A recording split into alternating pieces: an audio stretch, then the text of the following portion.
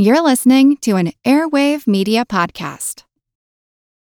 This episode is brought to you by Reese's Peanut Butter Cups. In breaking news, leading scientists worldwide are conducting experiments to determine if Reese's Peanut Butter Cups are the perfect combination of peanut butter and chocolate. However, it appears the study was inconclusive, as the scientists couldn't help but eat all the Reese's. Because when you want something sweet, you can't do better than Reese's.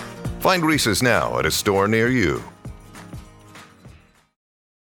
When you need mealtime inspiration, it's worth shopping Kroger, where you'll find over 30,000 mouth-watering choices that excite your inner foodie. And no matter what tasty choice you make, you'll enjoy our everyday low prices, plus extra ways to save, like digital coupons worth over $600 each week. You can also save up to $1 off per gallon at the pump with fuel points. More savings and more inspiring flavors make shopping Kroger worth it every time. Kroger, fresh for everyone. Fuel restrictions apply. Hey, it's Seth. And Molly. And we're about to surprise one another. You'll find out more about that in a moment. But first, we want to surprise you. Big Picture Science has rewards waiting for you on Patreon. We rely on listeners like you for support. And through Patreon, we can now demonstrate our gratitude by giving you special access to perks. So head over to patreon.com/bigpicturescience and sign up. It's quick, it's easy, and most important, it keeps the show in production. When you do sign up, you'll get access to early and ad-free versions of our show every week. And depending on how much you choose to donate each month, you may also get the opportunity to hear your name in the credits of our podcast, or to ask me a question and get a somewhat coherent response in return. And of course, there's our most popular reward, exclusive bonus material. You'll be able to hear extended interviews, outtakes, as well as our takes on recent science-related phenomena, and coming soon, reviews of sci-fi films, old and new. Wait until you hear our take on the turkey that ate St. Louis. So join us at patreon.com/bigpicturescience and help keep Big Picture Science out of that turkey's mouth. Thanks.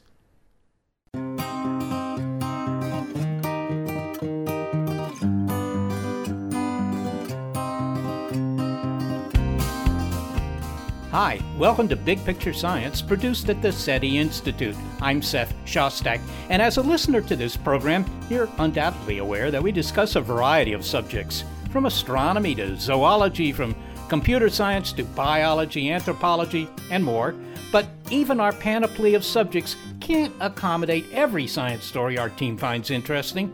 So in this episode, problem solved, because we're making room for the oddball stories. We'll present research that doesn't fit easily into our themed shows, but we'll also expose you to our idiosyncratic interests by sharing what we personally find fascinating. I'm Molly Bentley, and here's the thing. Seth and I have not yet shared with each other the subjects that we choose to pursue, so we will reveal them to you and to each other in this episode. It's called Eclectic Company.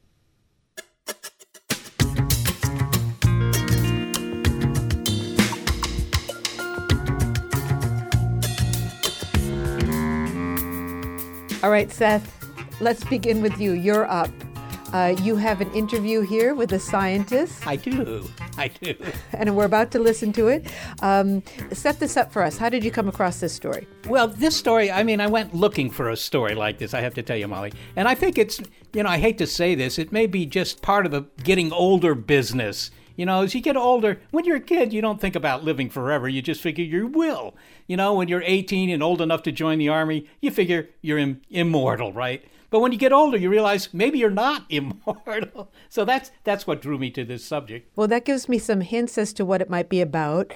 Something about perhaps the aging process. And again, I don't know who you interviewed. We're about to learn who you interviewed and what the subject is. So let's take a listen. And then on the other side of it, you and I can chat about why this subject is so interesting to you. Hi, I'm Tony Wyss-Coray. I'm a professor of neuroscience at Stanford University. Tony, I think all of us would love to live to 100 or 150 or maybe 200 in good health. But I also believe that most folks consider that impossible. Is it impossible? Right now it's impossible, but we think based on animal studies that we may be able to extend lifespan in the future. So your lab at Stanford has the impressive charter of studying brain aging and neurodegeneration with a focus on age-related cognitive decline and Alzheimer's disease, do we know why brains age? We still don't really understand why organisms age. There doesn't seem to be a genetic program for aging. But is it a matter of repair mechanisms failing? I mean, kind of like my car. If I stop fixing things on my car, eventually, the whole thing kind of dies. Is it lack of repair that's responsible for the fact that everything in our body ages? It seems that is the main reason, indeed, that a biological system maintains itself young by repairing it constantly. And this seems to work for the first few decades in our lives, but becomes more challenging as we age. Well, on the basis of the fact that I can't help but noticing that many types of deterioration happen after our childbearing years, I mean, that's simply saying that there hasn't been any evolutionary pressure to have our bodies fix our brains or any other part of us. Nature just doesn't seem to care much once your kids have left the house. Yeah, that's a good way to put it. And that's indeed what I think most aging researchers believe to be the case, that really it's the evolutionary pressure that is just not there anymore once you have reproduced. And once that's not there anymore, yeah, you could say evolution doesn't care. Yeah, well, that's kind of a bummer. I mean, obviously, yeah, it is. I mean, engineered for eventual failure. If you think about any system that humans engineer, it cannot repair itself, right? There's nothing out there in this world that can maintain itself and regenerate itself. But life, a biological system has this capacity for, a limited period of time, but it can repair itself. It can, function at a very high level for months or years or even decades or centuries. 100 years is quite a lot if you think about any system, any machine that we build. Few of them last as long as a human body does, right? And you can even take it a step further if you think about any system that would last forever in principle. It is a biological system. One of the most intriguing results, Tony, that came out of the labs about 16 years ago was the observation that transfusing the blood of young mice into old mice caused some sort of rejuvenation. Undoubtedly, many among the public were excited about such a fountain of youth. And there was a startup in Monterey, here in California, called Ambrosia. I'm sure you know about it, selling the blood component plasma from kids at $8,000 a liter. Would that have been a good purchase? No, and it actually wasn't kids. That would be illegal. It was just young adults. But, we're still trying to understand this whole concept. It certainly does seem to work in mice and in rats. But in humans, this is experimental. And we actually started a company to translate these findings into, real clinical trials and test them in a standardized fashion. It's, there are clinical trials that are ongoing to test that plasma in patients with Alzheimer's disease or Parkinson's disease. There is one treatment that, if I may, where people actually, and this is a company out of Barcelona called Grifols, where they remove the plasma from patients with Alzheimer's disease, and then they give them back just one of the main fractions of plasma that is rich in albumin. This is the main protein in the blood. And they showed in large controlled studies where people don't know what they get, in a placebo-controlled study, that patients with Alzheimer's disease actually do better if they get sort of an exchange of their blood. So they take the old stuff away and they give you a fraction of the plasma back that is rich in this abundant protein and also some other growth factors. I seem to recall reading about a decade ago, in fact, articles in which it was said that Alzheimer's was on track to be one of the first degenerative diseases for which we'd find an effective treatment. It sounds like maybe that will happen. I mean, it hasn't happened so far. It hasn't, unfortunately. And it may still take some time. It may be that we get, treatments initially, that combination of treatments that have, very small effects, and it will take time to get more profound, longer-term effects. People are also trying to find very early interventions where you find the earliest signs of the disease and you treat people then, rather than what most clinical studies have treated people who often are already demented, and that might be too late to try to repair the brain. Let me return briefly to what you were talking about earlier, in which you were saying you're doing studies, clinical studies eventually here, on this blood transfusion approach. What kind of, what would the advertising be like? What kind of effects could you maybe optimistically affect? What's the promise? The promise would be that you have a clinical benefit in patients with Alzheimer's disease or Parkinson's disease, where these are being tested. And again, in animal models, they work effectively. And maybe just a little bit of a background. The idea of giving young plasma is maybe, novel. But the idea of using plasma to treat diseases is not revolutionary at all. It's actually one of the oldest approaches. And this started with hemophiliacs, so people who can't clot their blood. If they cut themselves, they will die. This was, by the way, the first genetic disease that was observed by the Jewish people when they did circumcisions. They recognized that this was a genetic defect. So people then tried to figure out, could they get plasma blood from people who have normal coagulation and give it to people who can't coagulate their blood? And that was really part of the birth of this, what is called a plasma industry. But from the fundamental level, Tony, biology, it's just physics. It's not magic. So we could, in principle, cure things like, Alzheimer's we've talked about, but, senior moments or anything else that's wrong with your body, right? The sky's the limit here. There's no limit on what we could, at least in principle, do. Is that not true? That is true. And that comes back to our earlier discussion of, can a machine maintain itself? And again, the biological machine can do that in principle.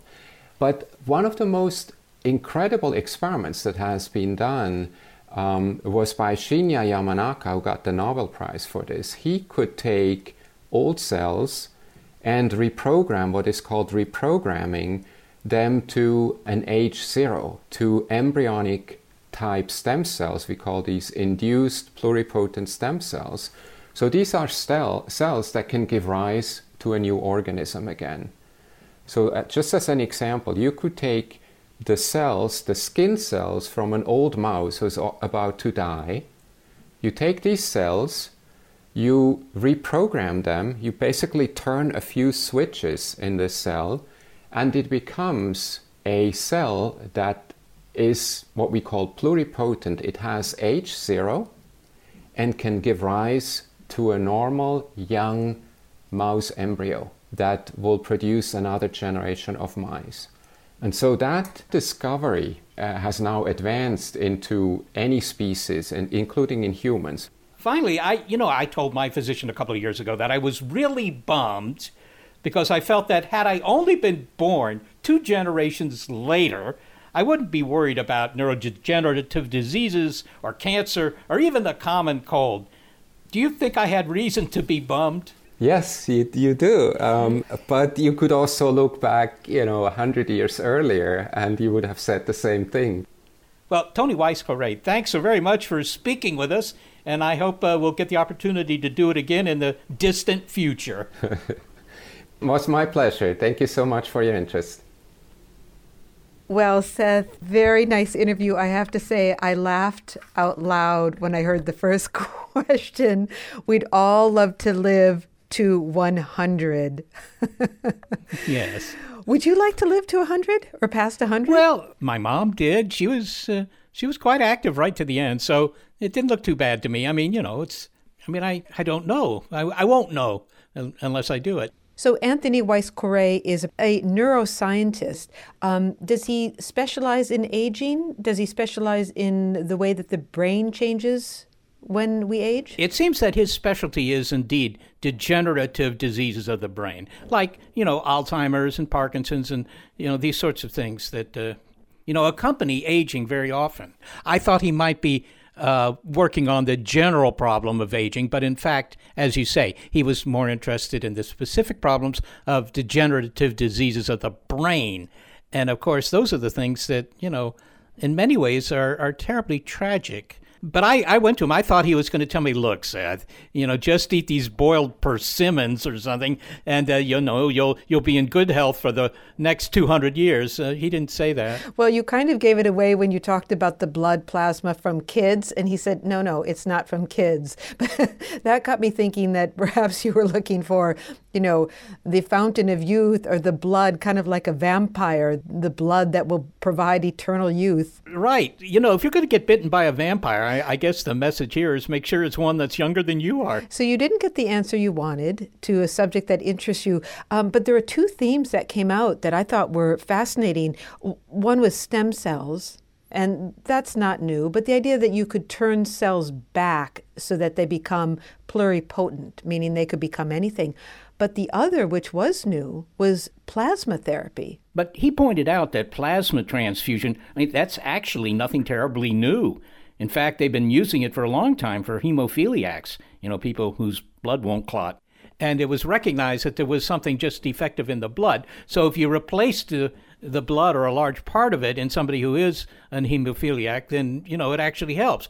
And that's an old idea and an old treatment. So he said that, getting new plasma, you're not breaking great ground there. Okay, well, short of getting stem cell therapy or a plasma transfusion, perhaps eating right, exercise?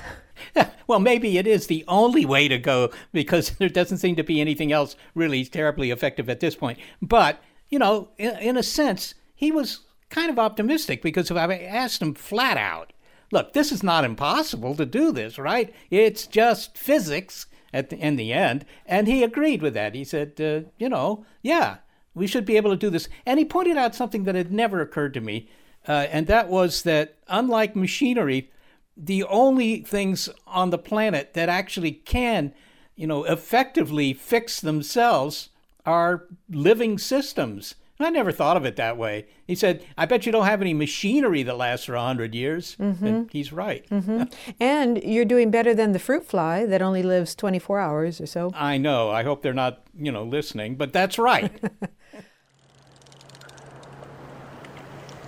I guess me and your grandma are going away, David. When we get where we're going, we'll never be sick. We won't get any older, and we won't ever die. And you know where? Where? Look up. Outer space, my lad. Outer space. Who's gonna take you to outer space? It don't matter.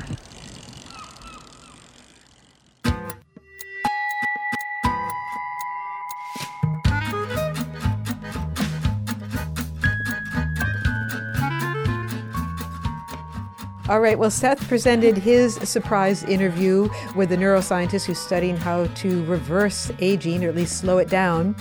And now it's my turn. So coming up, a subject that blends mechanical engineering with one of my favorite leisure activities. Well, these are science stories that don't easily fit into other shows. It's Eclectic Company on Big Picture Science.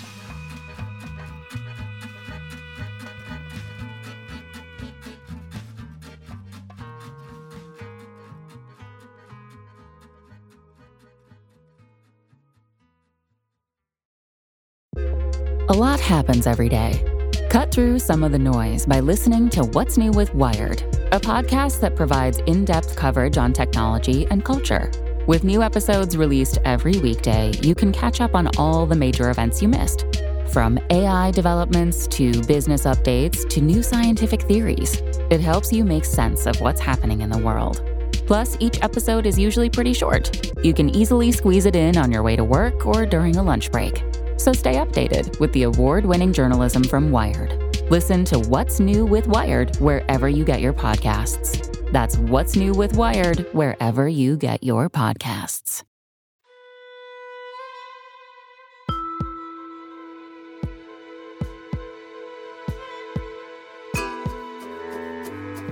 We're looking at science research in this episode that we, that is, we the hosts, find particularly interesting and that don't fit easily elsewhere, but that we really wanted to cover. And until the subjects of these interviews are revealed, neither Molly nor I know what each other's choices would be. But now Molly has heard mine. That's right.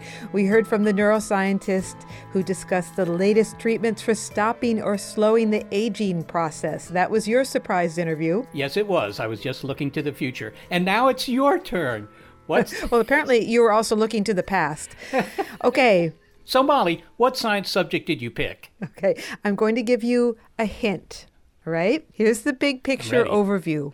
The big picture was Nate Goldberg, who's a graduate student here, and I were interested in developing models for bodies that absorbed water. For example, soil changes its properties as it absorbs water, which is why your house settles in the winter as the ground gets wet. And so we're very interested in models of deformable bodies like that. And that's one of the areas that I do research in. My name is Oliver O'Reilly. I'm a professor of mechanical engineering at UC Berkeley. Okay, Seth, any guesses from that? My gosh. It's I don't know, giant sponges or something that absorbs water. It's a little mysterious. I didn't think it'd be so mysterious. Okay. I love giant sponges. Maybe, in a way, that's what it was. Well, here's how Professor O'Reilly's research developed, which gives you an idea why I got interested in it. We got stuck. Some of the ideas that we were working on just weren't going anywhere. So we decided to look at something as simple as possible. And we ended up looking at spaghetti. Oh, spaghetti, huh? Maybe this is about the mechanical properties of pasta. I mean, he is a mechanical engineer, right? Well, it is. Here's the thing, Seth. He wanted to simplify the model for how bodies deform as much as possible. Oh, as much as possible. Okay. And Seth, you think that you would know what happens when pasta cooks, right? It gets soft. There's a lot more to it. And there's a lot of studies been done on pasta as well, actually. So the interesting piece about it is, like, how do you model it? Can you develop a model? And from your model, you can say, okay, in 10 seconds, this is what the pasta is going to be doing. In 20 seconds, this is what it's going to be doing. In 30 seconds, etc. And so that's what we were after, is trying to model the cooking of spaghetti. Oh, okay, I get it now. He's cooking spaghetti to understand other phenomena that are maybe not so amenable to a direct experiment, all right? This whole business of how you absorb water, I mean, that's a general problem. Exactly. Now, if you excuse me, I have to get ready for something.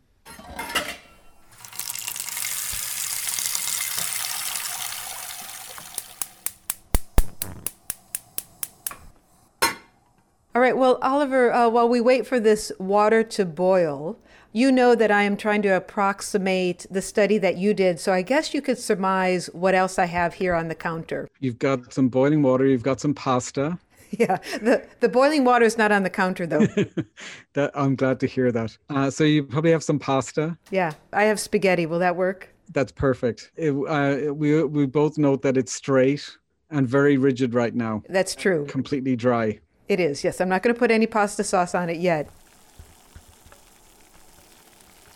The water here is just starting to boil.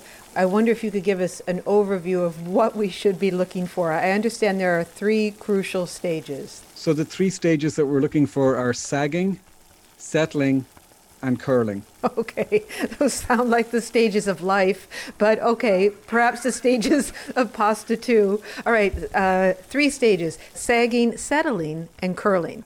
So let's put this pasta in. This water is boiling. You didn't add any oil to your water, did you? No, we didn't, no. And we didn't add salt either. This pasta's going in. All right, it looks like this is the first stage, isn't it? This is the sagging. It's happening pretty quickly. The pasta is just starting to submerge slowly. Okay, it's under the water. What just happened? So what's happening is that the pasta is absorbing water. So it'll start to sag under gravity. The other piece that's happening during the sagging is that it's actually because it's absorbing water, it's actually starting to change the radius. So the radius of the spaghetti is actually starting to increase. And also it's starting to lengthen. Of course, you're not going to put your hand into boiling water and do this measurement. So you'll have to trust me on that. Can I stir it, or does that... I wouldn't stir it. Oh, I'm not going to... Oh, okay. I wouldn't stir it right now. Okay. Do you think it's at the settling stage yet?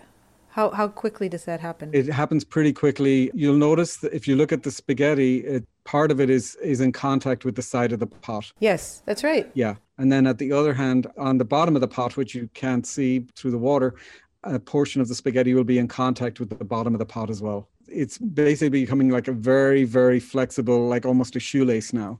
Mm-hmm.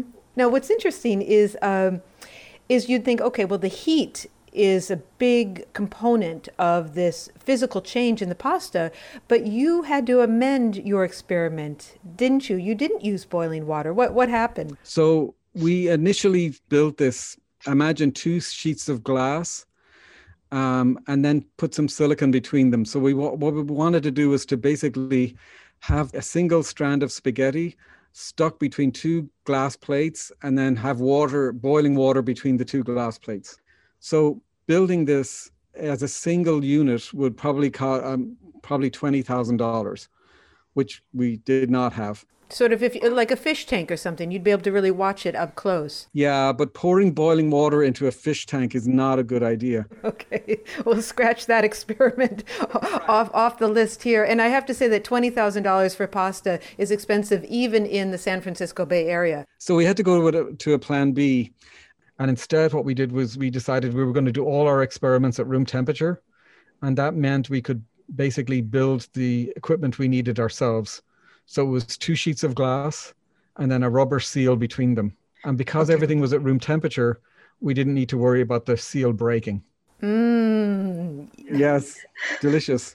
So if you cook pasta in room temperature like this, it takes 2 hours. Are you really cooking it though, if you're letting it sit at room temperature?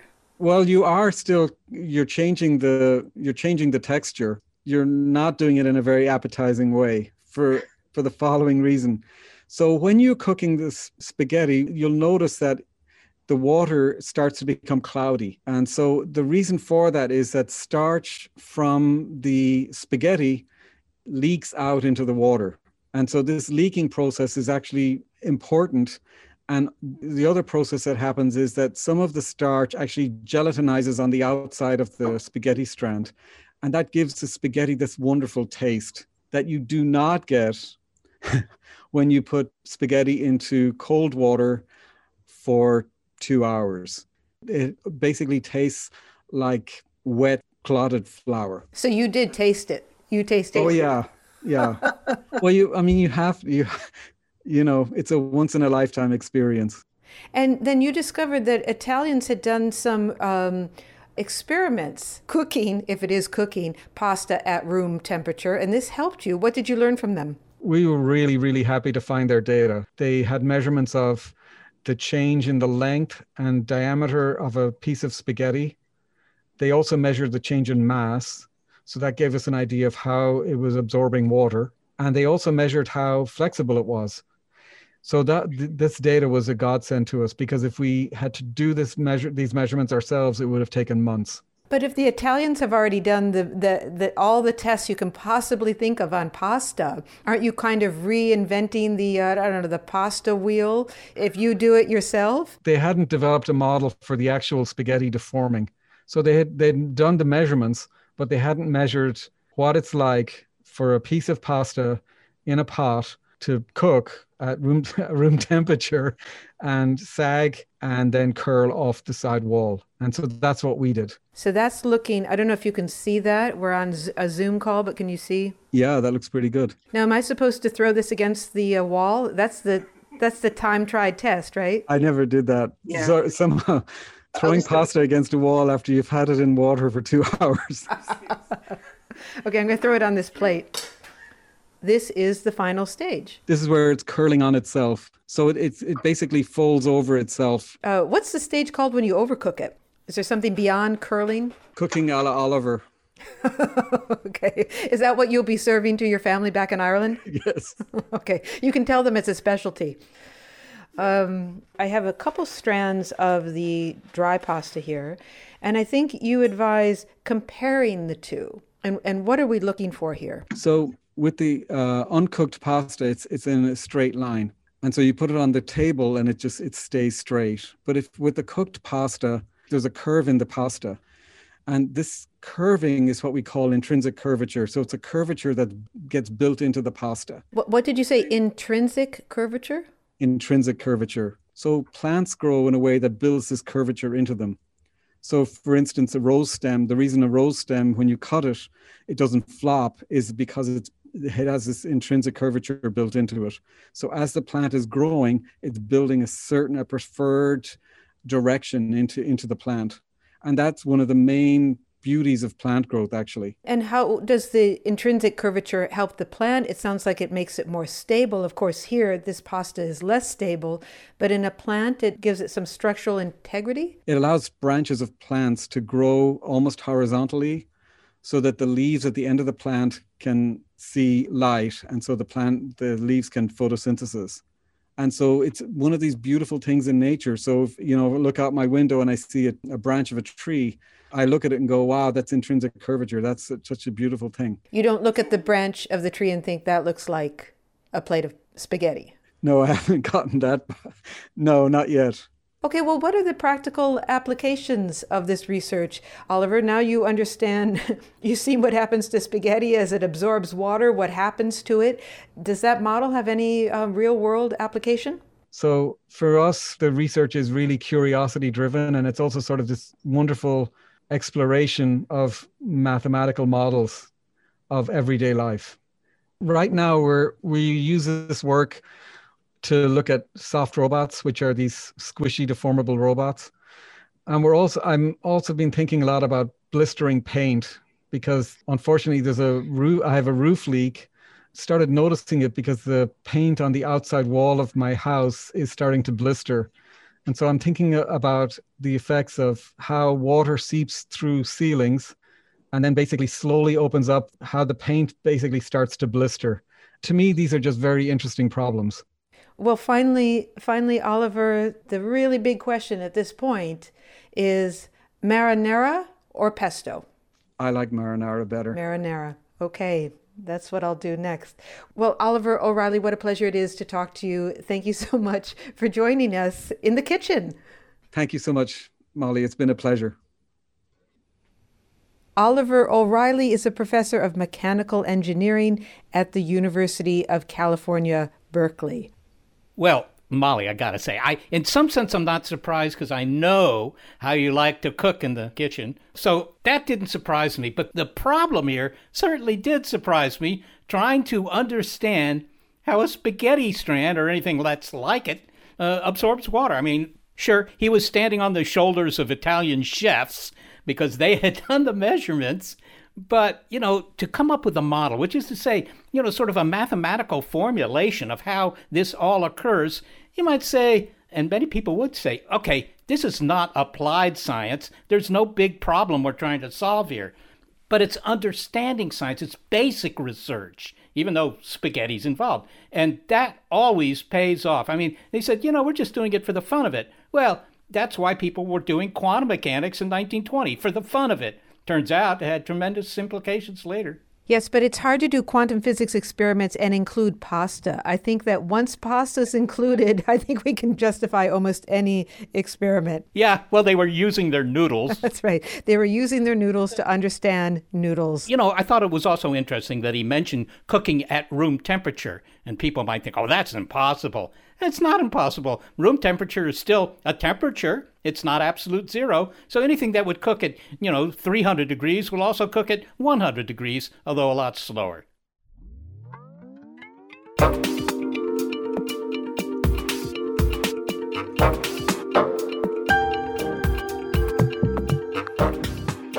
Well, to round out our grab bag theme, we have a whole lot of stuff orbiting our planet. Coming up, a real potpourri in space. Space junk. What it is and what can we do about it? Do you think there's any pasta orbiting the planet? I hesitate to speculate. There's all sorts of stuff up there that, nobody tells you about. I guess that would be Mission Impossible. Oh, okay. It's a little of this and some of that from our favorite recent science stories. It's Eclectic Company on Big Picture Science.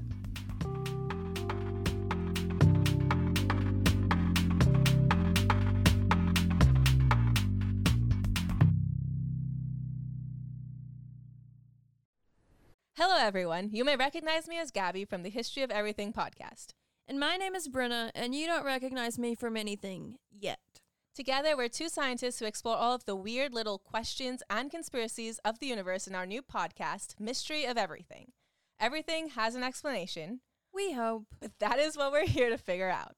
We will dive into the science behind many popular conspiracy theories, such as vaccines causing autism, flat Earth theory, and was the moon landing fake? And if so, why the heck would anyone even do that? But it's not just conspiracies. There's a lot of cool mysteries that we will attempt to use science to explain, such as near-death experiences, what made the Vikings go berserk, and can I control my co-host with MK Ultra? Wait, what? Anyway, make sure to check out the Mystery of Everything podcast everywhere where you find your podcasts. You know, Seth, the average life expectancy in Italy is a good 5 years longer than here in the United States. And I wonder if pasta is the key to longevity that you've been looking for. Well, it does assume that I haven't eaten more than my share of pasta already. Sadly, I don't think carb loading is really the secret to a long, healthy life. I kind of wish it were. Oh, me too. Well, as for the long, healthy life of this radio show, we do know the secret: listener support. Yes, that's right. And we're extremely thankful to all of you who have donated and to those who have joined us on Patreon. If you haven't checked out Patreon yet, well, just go to patreon.com/bigpicturescience and get the lowdown. If you donate a little bit each month, in return, you'll get exclusive perks, not the least of which is the continued existence of this science radio show. Everyone who joins us on Patreon gets access to early and ad-free versions of the show each week. Which means not only have our Patreon supporters already heard this episode, they heard it without this interruption asking you to join them. You can give a little, you can give a lot. But either way, your donation earns you even more rewards in the form of participating in occasional polls, getting access to exclusive bonus material, getting thanked in the credits of our podcast, or posing your most perplexing scientific query to me, an actual scientist. And getting a verbal shrug in response, or perhaps a coherent reply. Well, at least as coherent a response as I can muster. So just go to patreon.com/bigpicturescience and join us. We appreciate your support. Thank you.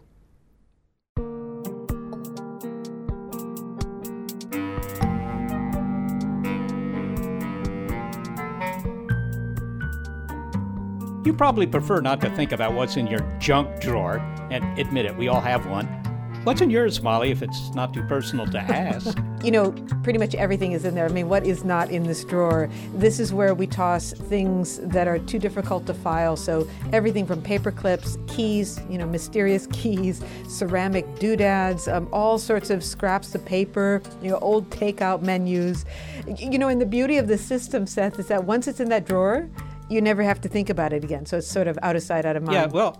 How about yours? Well, I think I'll see you when it comes to mysterious keys and raise you a couple. But beyond that, yeah, it's, old thumb drives and tax receipts from 35 years ago, stuff like that. But it turns out that space has a junk drawer. I'm assuming you're talking about stuff that is orbiting the Earth, although calling it space junk seems a little dismissive. Because I'm assuming that this is hardware that once was really valuable hardware, and now we're calling it junk. Yeah, exactly. I mean, it probably cost millions of dollars originally. We'll call it space debris. There are millions, literally millions of pieces of now defunct satellites and mission-related hardware, pieces of rocketry, astronaut gloves, all orbiting in low Earth orbit. Are there really astronaut gloves orbiting the Earth? There's at least one, and there's also a Hasselblad camera, which I wish I had. I often dream of having a Hasselblad camera. Yeah. They somehow got out the airlock. I don't know how. Well, how big a problem is this, Seth, the space junk? Well, anyone who's seen the film Gravity knows that space junk can be really bad if it hits you. It can ruin your whole orbit. Explorer, this is Houston. Go ahead, Houston. Mission abort. Repeat. Mission abort. Initiate emergency disconnect from Hubble. Begin re-entry procedure. ISS, initiate emergency evacuation. Houston, elaborate. Debris from the missile strike has caused a chain reaction, hitting other satellites and creating new debris. Traveling faster than a high-speed bullet up towards your altitude. Now copy. Copy all. Because even as junk that's as small as a sand grain, when it slams into something at a dozen miles a second, it can be devastating. One of those spacecraft with people in it actually got hit by a paint fleck, and it almost broke the window of their spacecraft. So it's serious. Goodness. So here you go, Molly, another interview that you haven't yet heard. And this one was recorded when we were at the annual American Association for the Advancement of Science meeting in Seattle. Yes, in early 2020, before the pandemic. So you went off and talked to an expert to talk about this high-flying space debris? I did. All right. We're all interested in taking a listen, and I'll let you know if I have any questions. All right, let's do it. My name is Moriba Jah, and I'm an associate professor in aerospace and engineering mechanics at the University of Texas at Austin. Moriba, you're interested in space junk. And now, if I talk to my neighbors about space junk, to begin with, they usually walk away. But they have very little idea what that means. To them, it sounds like, garbage in space. What is space junk? Yeah, so we've been launching satellites, it turns out, since the late 50s. And interestingly enough, most of what we launch into space never comes back. And so as humanity has developed more and more of a need for technology that is provided by space-based capabilities, we keep on putting more and more stuff in space, and it just kind of remains there well beyond our lifetime. So we went from an object of one, a population of one, to now roughly about 30,000 things the size of the cell phone all the way to the space station. Size of a cell phone or larger? Yes. Okay, so what do I care? It's been said that space is big, very big, so they keep putting stuff up there. But this is a trash receptacle that's pretty large. Why would this be a problem? So it's more like we don't put things just anywhere randomly. We have something like highways in space, like shipping lanes. And so these lanes are actually becoming more and more crowded. And unfortunately, sometimes the junk in these lanes, which is drifting for many years, tends to collide with things that we care about, like things that provide financial information or things that provide position, navigation, and timing, or weather services and that sort of thing. So eventually it affects people. Well, Seth, can you say more about that? Can you give us a specific example of how a collision with space debris might affect us here on Earth? Would we ever know that it happened? Well, I think you would know that it happened unless it was strictly a military move, and then in that case, maybe you wouldn't. But, there are many satellites up there that are doing things for you all the time. If you make an international telephone call, or if you're watching television to see, something that's going on in Europe or Japan, a lot of that is handled by satellites. The weather, but perhaps the most critical use of satellites is defense, keeping tabs on the enemy by having eyes in the sky. So, yeah, it can have a very important and consequential effect on you. I see. Well, let's get back to the interview. Okay, so the problem here is that a lot of the satellites, if you will, that are up there are kind of at the same altitude, so there's some real chance that they'll collide with one another and, knock something that's valuable out. Absolutely, that's exactly it. Okay, so at what altitude is the problem? A lot of stuff goes into what's called low Earth orbit, and I think that's a couple of 100 miles up. It's not very far. Yeah, so basically low Earth orbit goes roughly all the way up to about 1,200 kilometers in altitude, but right around 800 and 900 is kind of a sweet spot because we put so-called sun-synchronous satellites there that do Earth observation, Earth monitoring, and unfortunately, back in 2007, China blew up one of its own satellites at that altitude and created many thousands of pieces, now sharing that orbital regime with things that we care about. Seth, when he said that the Chinese blew up their satellite in 2007, did he mean they deliberately blew it up? Yeah, they aimed a missile at it, and they blew it up. So I assume this was a defunct satellite, one that they didn't need anymore? Well, one they're not going to use anymore, that's for sure. But, the point was they had a satellite that was probably not working, and they blew it up to test the system for destroying satellites. This was, if you will, a rocket test. And blowing it up shows that they have the capability to take out satellites from, say, the United States. Oh, goodness. But he wasn't implying that the sole responsibility for debris at that slightly lower altitude of, I think, 800 to 900 kilometers is the Chinese. Surely there's debris from other countries too? Oh, yeah. No, the debris comes from all the countries that launch anything into orbit, really. No, it isn't exclusively the Chinese, but it would be like, I don't know, maybe the Chinese sending a ship out into the Pacific Gyre and dumping a whole bunch of plastic debris. You can say, well, I mean, they're not the sole contributors to all that debris in the ocean, but they're certainly not helping the problem. I see. They made a problem a little bit worse. Well, let's continue with the interview. Okay, so this is like, on the freeways where you see tire remnants. I guess they retread truck tires or something. And there aren't too many of them. I don't worry about them when I go out to drive. But if they never went away and they just kept accumulating. We have, freeway cleanup crews. Imagine if those didn't exist whatsoever, and now you have to deal with that growing number of junk that you have to now swerve out of the way and that sort of thing. I believe there was a NASA scientist about 20, 30 years ago by the name of Kessler who said that, if the density of junk up there gets above a certain threshold, now the collisions become much more rapid, and pretty soon you turn everything at those altitudes into, sand, and now you can't even launch people to the moon. I'm familiar with what Don Kessler said. I have to say that everything that I've seen so far in nature is that nature tends to seek equilibrium states. At some point, things become small enough and maybe traveling in similar directions to where it's not too much of a big deal. So I don't want to be completely dismissive of the Kessler syndrome, but I want to be partially dismissive at this point. Well, it sounds there, Seth, as though Dr. Jah is not concerned about the concerns raised by Kessler that you could have so much space debris that it would make it prohibitive to launch spacecraft. Yet, on the other hand, he thinks it's a problem. Yeah. Well, it's just his estimation of how severe the problem is. The problem is simply that every time you have a collision, right, you produce more things to cause more collisions, right? You have all the shrapnel, if you will, from the first collision, which can precipitate a second collision. And this effect can grow very, very rapidly. It is called the Kessler syndrome because of this guy, Don Kessler, who first pointed it out. But what Moriba is saying is that, well, this problem may sort of go away because we'll be forced to keep putting stuff into orbit that's going at about the same speed and in the same direction as the other stuff out there, so it's not very likely to actually cause collisions. I know what he means when he says that nature likes an equilibrium, but what does that mean for space junk orbiting the Earth? Yeah, well, it's a little unclear, but I think that what he means by equilibrium is that if you put up a satellite that because of its orbit or size or anything else is causing collisions, well, that piece of hardware may be taken out by a piece of junk, and consequently, kind of an equilibrium is reestablished. Only those things in orbit that are, kind of avoiding collisions by going with the crowd, like at a racetrack, if some of the horses run the wrong way, you're going to get a lot of collisions. But eventually you get an equilibrium situation where all the horses are going in the same direction.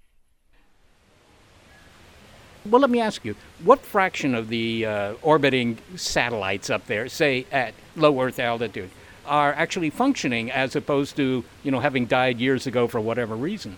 Yeah, so I would say in total we probably monitor about 3,000 things that are working. Out of the 3,000 things that are working, maybe 2/3 of that are in low Earth orbit at this point. But again, most of the trash is also in low Earth orbit. So I would say that probably 10% of stuff that we track in low Earth orbit, 10% are working things and 90% is garbage. So what do we do about it? I mean, do we launch craft that are garbage collectors? I mean, how do we solve this problem? There are lots of countries that are putting stuff in orbit, and maybe none of them has an incentive to do anything about it. Right. So the United Nations just passed these 21 guidelines for long-term sustainability of space activities, and if the 93 countries that signed to these guidelines would actually implement these things nationally and make it space law, I think that would go a long way to mitigate further debris.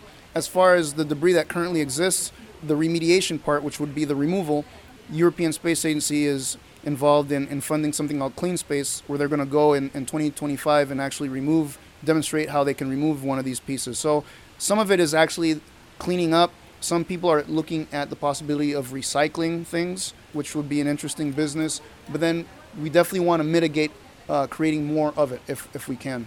I mean, it seems to me, you got something 300 miles up, and if you had a little rocket on board that device, when it died, you could either kick it farther out into space, or you could, you're wincing at that. Yeah, so here's the thing. We already have these graveyard orbits, and they're kind of like landfills in space. So I'm going to be kind of against having more and more landfills, and I'm going to be more about the concept of when you go out to go camping, you bring back everything that you took with you, sort of thing. So I think countries need to move towards deorbiting and these sorts of technologies to clean up what you've put up there once you're done. You say deorbiting. That's kicking them back toward Earth and having them burn up in the atmosphere. But of course, as we know from past experience, not everything burns up completely in the atmosphere. And if you read in the morning papers about, this 500-ton spacecraft is going to crash somewhere in the Midwest, maybe that's not a good thing either. Well, so the thing is, if you just let things deorbit just very naturally, then you'll have randomness be a part of the equation, and so some things might survive, some things won't. But I believe if it's purposeful and if it's steep enough, then you can cause it to heat up enough to where you can pretty much guarantee that it'll burn up. So that's really what I favor, is being very purposeful about how you do the deorbiting, so you just don't hope that everything works out.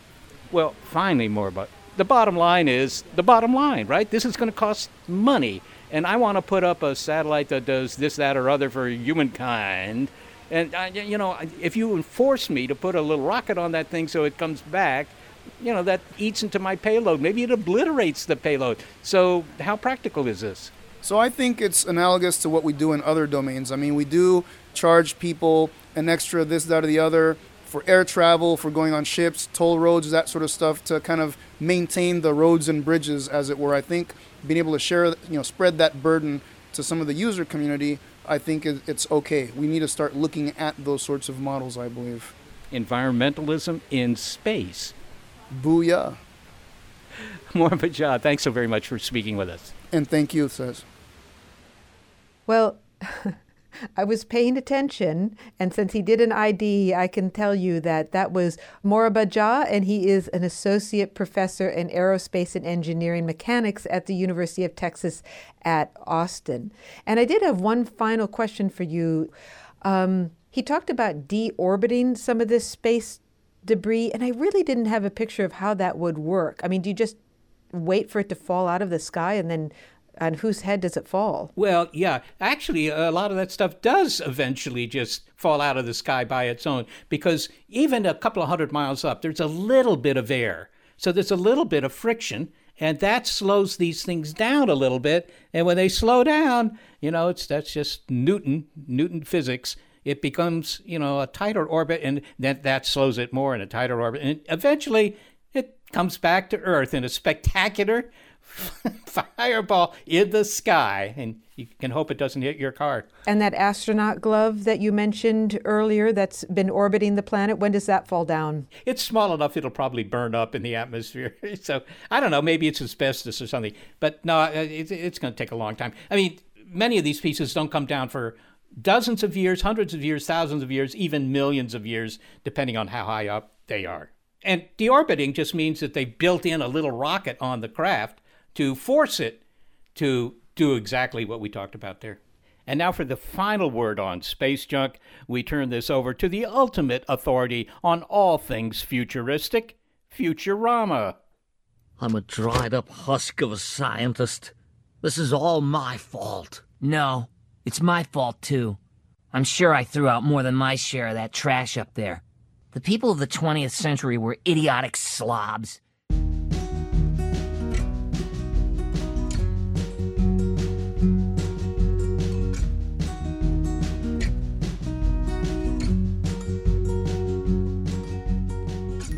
that's it for our show. We've brought together a couple of science interviews that particularly interested Molly and me, and that serve as a reminder that there's simply no shortage of interesting science research out there. Only that, like in Earth's orbit, there's just a dearth of space in this program for it all.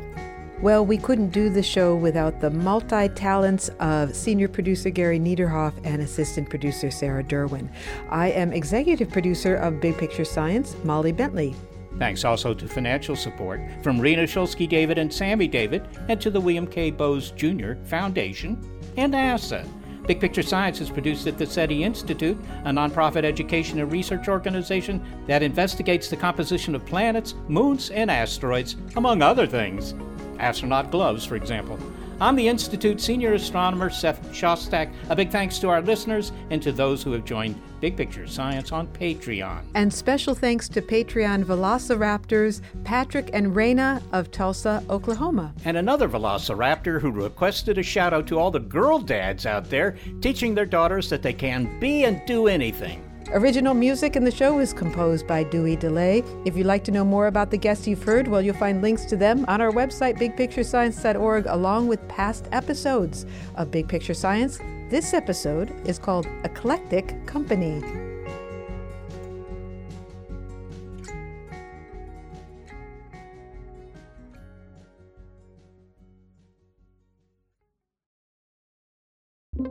Get ready to geek out. The Wired Science Podcast explores all the latest and greatest in science, everything from strange diseases and biological breakthroughs to interesting tech and mysteries in outer space. Listen to Wired Science today wherever you get your podcasts. That's Wired Science wherever you get your podcasts.